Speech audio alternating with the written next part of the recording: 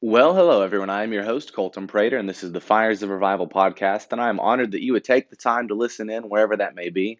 I just want to say thank you for tuning in. I want to say thank you for all of those that have been sharing this with others, that have been, sending the link of these messages to your friends or siblings or family members or whatever the case is, and just spreading the word. And I would encourage you to continue to do the same thing that you have been doing. And those of you that haven't, I would challenge you to, share these messages with others, so they'll be an encouragement and a blessing to them as well. But before we jump into our message, I'll open up with a word of prayer. Let's pray. Dear Father, thank you for this day. Thank you for this opportunity to give this message. I know this is the message you want me to preach, Father, and I ask that you give me wisdom as I'm doing this, that you'll calm any nerves I may have, that you'll give me clarity of mind and thought and speech, and that those listening in will block out all the distractions around them, and that they will take this message and apply it to their life, Father. Just want to say I love you and thank you for this day, and in your Son's name, amen. So this here is our part two of our messages here on Habakkuk. If you notice, last message I did was on Habakkuk chapter 1. It was more of like a survey message of all throughout Habakkuk and looking at the book as a whole. Well, today we're going to look at a more specific aspect of it. And our text is found in Habakkuk chapter number 3. Habakkuk chapter number 3. This is part 2 of a 3-part series on the book of Habakkuk here.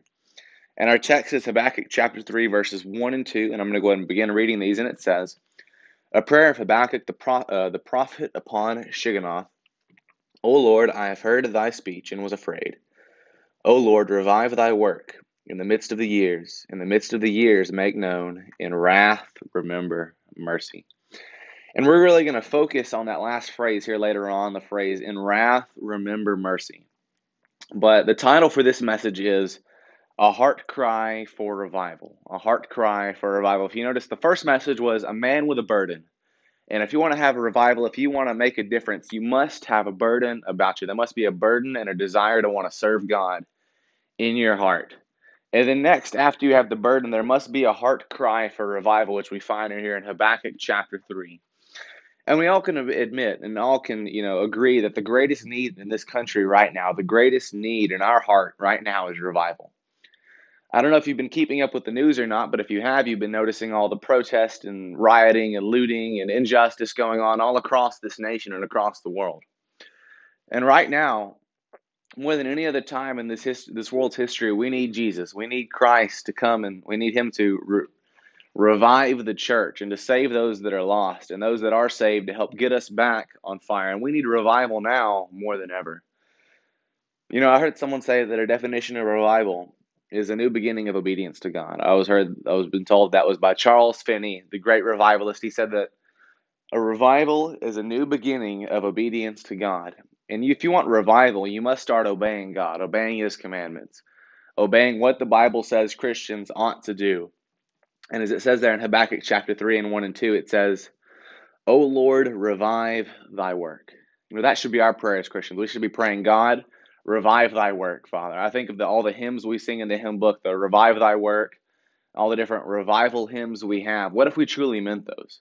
What if when we were singing those hymns, we actually were praying those to God at the same time, praying, God, revive thy work. Heal our land. In wrath, remember mercy. And what if we spent time interceding on behalf of our nation to God, for our nation, that God will revive us? Now, a lot of people like to think that revival is evangelism. Now, evangelism, they think, revival and evangelism go hand in hand. And they do in a sense, but a lot of people like to treat them as if they are the same thing. We like to say, Mark 16:15, that's the Great Commission that God gives us there in the book of Mark and in the New Testament. But, here's the thing. Evangelism is not revival. See, we like to confuse evangelism and say, people getting saved is revival. And you know what? If a church is truly revived, that should be a fruit of it. That should be a fruit of being revived, a fruit of new obedience, a fruit of revival. Should be evangelism, but evangelism is not revival. And revival involves God's people getting their hearts stirred. When God's people get their hearts stirred, that, my friend, is revival. When our hearts are getting stirred and we're having a new beginning of obedience to God, we are being revived. Revival is happening in our hearts. It's happening in my heart and it's happening in yours when we do that. But here's some things I want you to keep in mind. I want you to keep in mind that God desires to work through us. See, God is all powerful. He's all knowing. He's all present. And he's omniscient, omnipotent, and omnipresent. He's everywhere at all times. He can do anything he wants. He can destroy this world in the snap of a finger. He can do literally anything he wants. But here's the thing. He chooses to work through me and you. He chose me, Colton Prater, and you, whatever your name is, listener and friend. He wants you to do to do his work in this world. See, God could save everyone in this whole world just by requiring us to. He could snap a finger, say a command, and everyone's saved and on their way to heaven. And everyone is revived and everyone wants to serve God, but that's not the case. God gives us free will, and God chooses to work through me, and he chooses to work through you because that we are the vessels with which God gets his work done, and he uses us. And here's the thing I want you to keep in mind with Habakkuk. I said this last time, but Habakkuk stood on the eve of captivity of Judah. Judah was about to go into captivity, and Habakkuk knew it. And he said, you know what? I have to make a difference. And the book literally opens. It says, the burden which Habakkuk the prophet did see.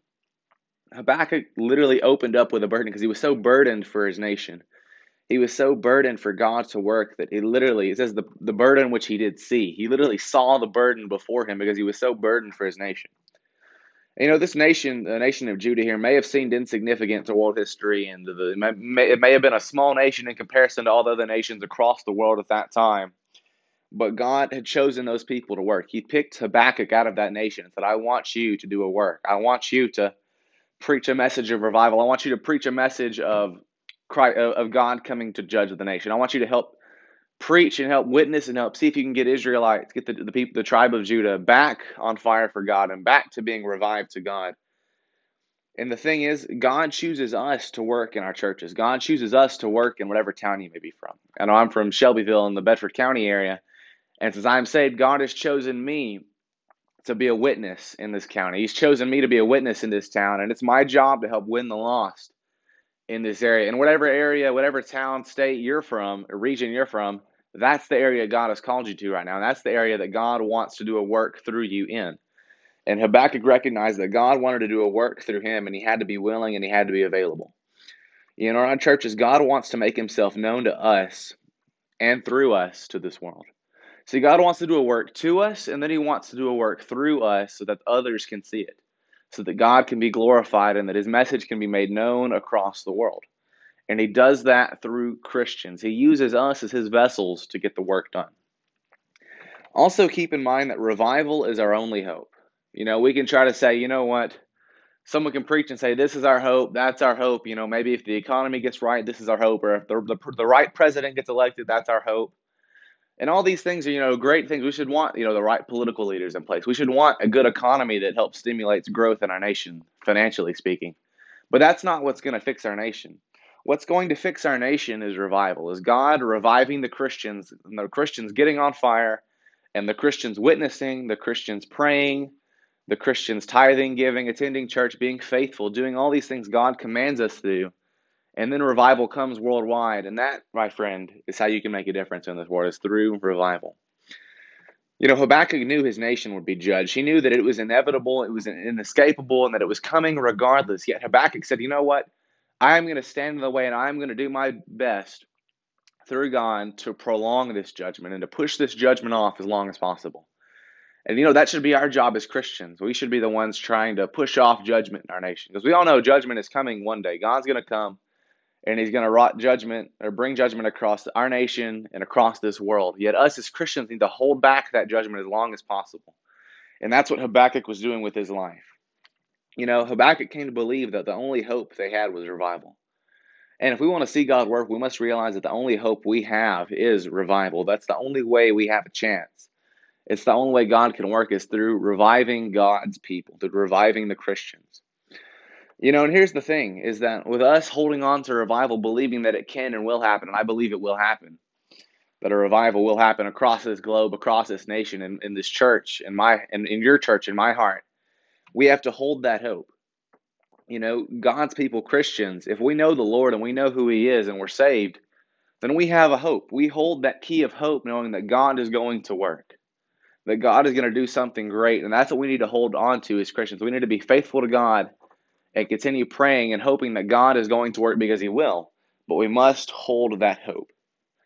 Now here we're going to look at four things. I'm talking about revival. We're going to look at four things, what that revival means, what that revival does. And then we'll have our 3 quick points here and we'll be done after this. But if I were you and you had something, maybe a phone to type out on or a piece of paper, I would encourage you to write these out. But I'm going to give you a list of 4 things that revival does. The 4 things that revival does. Number one, revival means greater devotion to Christ. Revival means greater devotion to Christ. All believers know that we need a higher level of devotion to Jesus Christ. And when revival comes, people will be willing to serve the Lord because they are devoted to Him.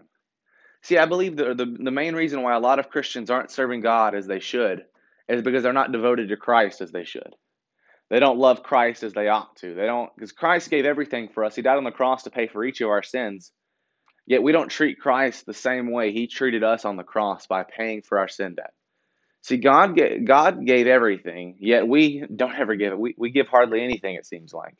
And if we had a greater devotion to Christ, God's work would get done. And we would be more on fire as Christians. We would be more wanting to serve God more than we already have. We would be wanting to increase our capacity of being used by God. And revival means a greater devotion to Christ. And that when we are being revived, there's going to be a greater devotion to God, a greater devotion to spiritual things in our life than it was before this happened. So I want to challenge you that when there's a revival meeting coming up, or if you're praying and asking God to revive you, ask Him specifically to give you a greater devotion to God, a greater devotion to spiritual matters and to spiritual things. Number two, revival increases the labor force for Christ. Revival increases the labor force for Christ. Our churches, we need more people praying, more people witnessing, more people involved in the workforce of every church. And if you go in every church, it seems like 20% of the people do 80% of the work, and the remaining 80% do the 20%. But every Christian should be giving their all, and every Christian, it should be, the way the church should be, it should be 100% of Christians doing 100% of the work.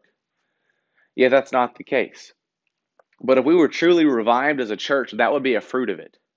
That when we truly are revived, that every Christian that is revived in that church is going to want to be serving God. There should be a desire in your heart to want to serve God and to make a difference in this world. Your church, you should be talking to your pastor saying, hey, pastor, can I help in this area? Can I help in a Sunday school class? Can I help you witnessing on Saturdays or Thursdays or whenever you have that? Or can I help in the nursery? Can I do this? Can I help, remodel this or do the landscaping for the mulch on the front? Or, can I paint this room for you? Or can I do this? Can I do that?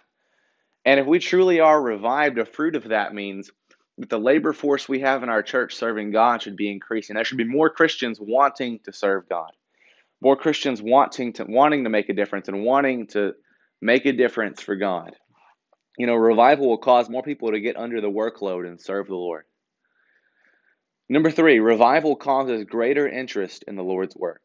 Revival causes greater interest in the Lord's work. As Christians, we must narrow our interest. We must eliminate good things for the best things. Revival will cause us to do this. See, a lot of Christians, they don't make a difference for God because it's not because they do the bad things or they do these terrible, wicked, evil things instead of serving God. It's because they do the good things instead of the best things. For instance, maybe instead of, going visiting on Saturday with your church, you decide to go out to the lake. And that's what you do on Saturdays. There's nothing wrong with going to the lake and, having fun out on the river or being on a boat or doing whatever that, may be. But there's better things to be doing than that during that time. And if we truly are revived, we're going to give up the good things for the best things. We're going to give up the things that, there's nothing inherently wrong with, but they're getting in the way of us serving God. And we're going to block out all distractions in our life. And that if you truly are revived, a fruit of that means that there's going to be a greater interest for you doing the Lord's work, and that you're going to eliminate the good things for the best things that God has for you. Number four, revival brings zeal for the Lord. It's similar to the point number one, but number four, revival brings zeal for the Lord. And when we truly are revived, more doors are going to be open than they were before. More doors are open today than ever before. Revival will give us a zeal to take advantage of all the opportunities that God has given us in this hour. I think back to those Christians in the 1700s and 1800s, and they didn't have the technology that we have today. Today as a church, we have a greater window of opportunity than they did back then. Not back then, whenever they would preach in a church, typically only those in the church would hear it, and then maybe a few people would take notes and give it to someone else, and that's usually the extent of the message. But I want you to think for a second for today. With today's technology, you can preach a sermon in a church, and it can be live streamed and sent to millions of people across this world. And because of technology and other things, our window of reaching people has increased drastically. You can go on your Facebook, post a verse or post a video, and billions of people worldwide can have access to that. And because of the technology of today and because of how God has worked and done wonders, we have a greater window of opportunity than ever before to share the gospel. And if we truly are revived, we are going to take advantage of that window and we're going to go all out and all in for God. And I want to challenge you to take these 4 things as a litmus test to see if you truly are revived. Because if you truly are revived and on fire for God, these 4 things should be evident in your life. You should have a greater devotion to Christ. You should be wanting to increase your labor force for Christ. You should have a greater interest in the Lord's work. And it should bring zeal for you to take advantage of the opportunities that God has for you in your life. So those are 4 litmus test things that you can maybe measure yourself up to see if you match up and see if you truly are revived. And I want to challenge you that if you don't meet up to these, then more than likely you're not revived in God. More than likely you're just living for yourself instead of living for Christ. But now we're going to look here at our 3 points and we'll be done. I promise these will be brief. But number 1, we must look at the burden for revival. And in Habakkuk 3:1, it says, a prayer of Habakkuk the prophet upon Shigionoth. Now that word Shigionoth, it's a word, it basically means an expression of profound and strong emotion. And so it's not like a place, because I thought it was a placement that he was a prophet upon Shigionoth, but it means that an expression of profound and strong emotion, meaning this prophet's heart was so burdened and so broken that he could not go anywhere but to God. That he literally was a prophet of strong emotion. And it's as if you saw in chapter 1 where the burden which Habakkuk the prophet did see, that he was a very burdened man. He was a very, very zealous man for the things of God. And he was very burdened. He felt the weight upon his shoulders. And it was almost hard for him in a sense, but he was burdened for God. This prophet's heart was so burdened and so broken that he could not go anywhere but to God. And us as Christians, we need to live a life like that. We need to live a life that we're so burdened for the work of God that the only place we can go to is God. We can't go to other places, to get our burden alleviated, to get our burden taken off. We must go to Christ and ask Him to help take our burden from Him. Habakkuk prayed and sought the face of God, and us as Christians need to pray and seek the face of God in everything we do.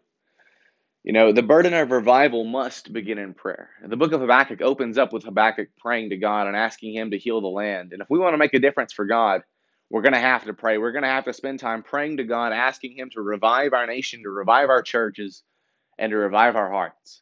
But we must pray. And God will not send a revival until we get a burden for it. Because whatever you're burdened for, that's usually what you want to see happen. That's what you want to see happen and accomplished. I think those in sports, those that are burdened to win a championship are going to put the work in necessary to win one. Whereas if you're not burdened for it and you're just haphazardly playing sports, not giving a care, chances are you're not even going to achieve what your goal is. Chances are you're not even going to come close to it. And the same thing applies to spiritual matters, that if we want to see God work and if we want to see God revive our nation, then we must have a burden. There must be a zeal and a desire to see God work. And if it's not there, I challenge you to ask God to give you a burden. And to ask God to lay a burden on your heart of revival, a burden to see God work in our nation. And if you begin to pray, God will begin to work in small ways and He'll begin to show Himself mighty to you and work greater and greater things. I think of Jeremiah 33:3, which says to call unto me and answer me, and I will show thee great and mighty things which thou knowest not. And then we must pray to God, and He will revive us, and He will revive our nation.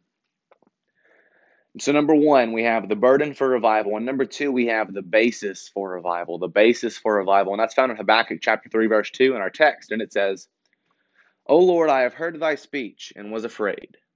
Revival begins with God. It says, O Lord, I have heard thy speech and was afraid.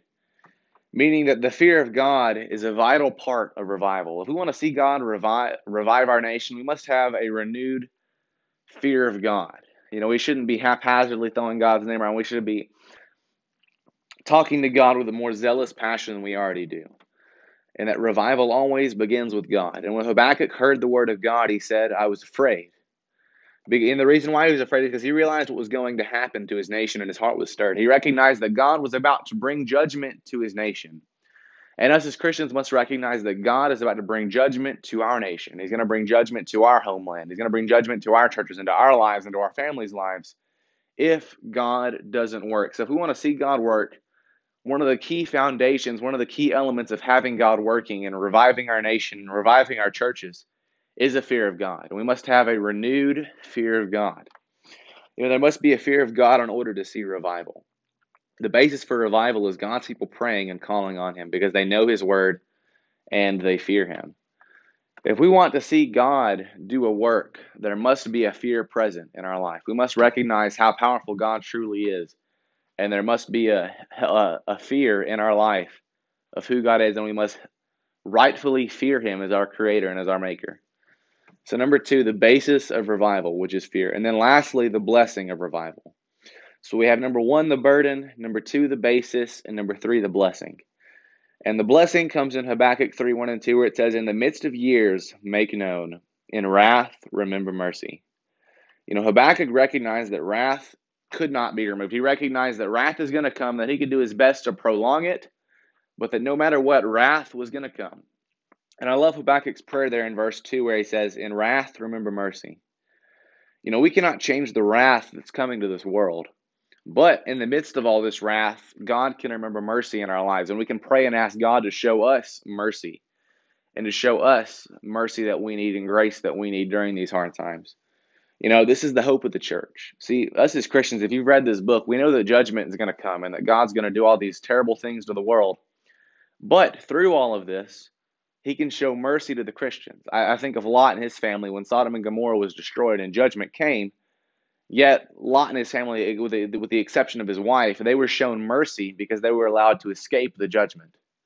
And us as Christians, judgment's going to come, but we can ask God to remember mercy during these hard times. We can ask God to remember mercy and grace during these times of judgment and during these times of trials and hard times.